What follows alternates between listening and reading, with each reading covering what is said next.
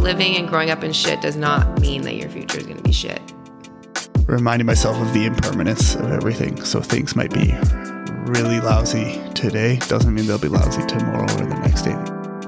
Take time to absorb it and take it for what it is before you start reacting and start doing things. Just keep going. It will get better. Find yourself. When you can get out of that. It's not forever. Things will change. Something will change. You won't be in that situation forever, but you will have another struggle, but it'll be different. I learned a lot about myself as a result of it. And if I hadn't gone through that, there's chances I would have learned through other ways or other experiences. But I think to a certain degree, I appreciate that. And I don't know if I'd want to give up that experience for the things I've learned.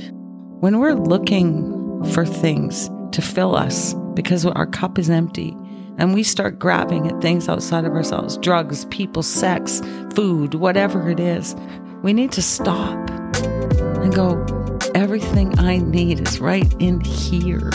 It really is. You're listening to Facing Giants. Each week, we explore and reflect on a story of struggle, strength, and resilience. These stories are meant to motivate and inspire. Regardless of your particular struggle, I hope you can find encouragement to help you against whatever giants you may be facing.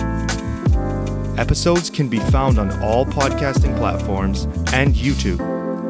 If you've got feedback for the show, additional questions for the guests, or if you have a story you would like to share, email us at facinggiantspodcast@gmail.com.